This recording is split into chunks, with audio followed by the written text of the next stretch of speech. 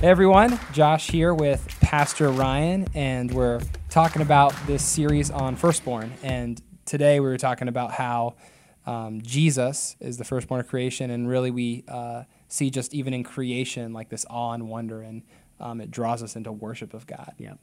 And really what I was just thinking too is like, there's a lot of brokenness in the world as well. There is. And so we kind of have to wrestle with that, right? We have to wrestle with how we see all this good and how it draws us into worship, but there's also these broken things. And really, how do we process that as believers, especially when we want to see God and we want to be drawn into worship?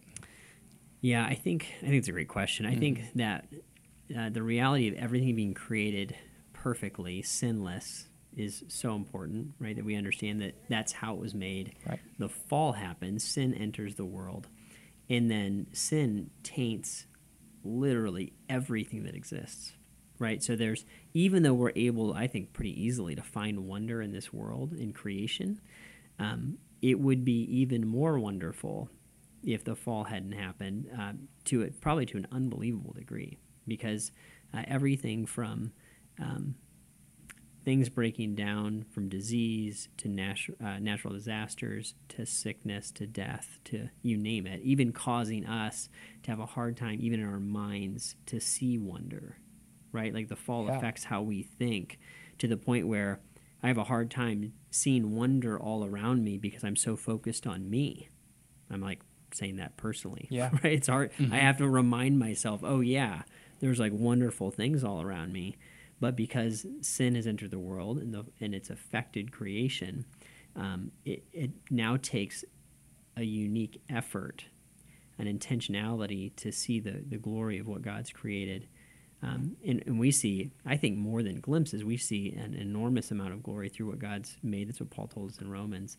But it's not what it would have been, and it's not what it will be. Right. That's tremendous, because when you look at Jesus and you see that he's not done yet. He's not done. He's coming back and he will restore. All of a sudden, you actually maybe even can see him through the brokenness, because you realize he will fix it and he will restore it and he will redeem it. Yeah, and Scripture says that he will make all things new. Yeah. So the kind of newness that we would hope to see in this world, all right, all the wrongs that need righted will be all fixed, right? There's going to be a new heaven and new earth, and it's going to be amazing. So that Creator is the Redeemer, and he will create again, right? I think there's a great hope in that. I think it's really important even just now during Christmas, because there's all this longing and there's all this things get heightened around Christmas. And so it's important for us to, I think, fix toward the right thing. And and all the wonderful things God has given us, that we can be drawn to him and worship him as the creator, as the giver of all. And even in what's broken, and say that it's not going to be like this forever.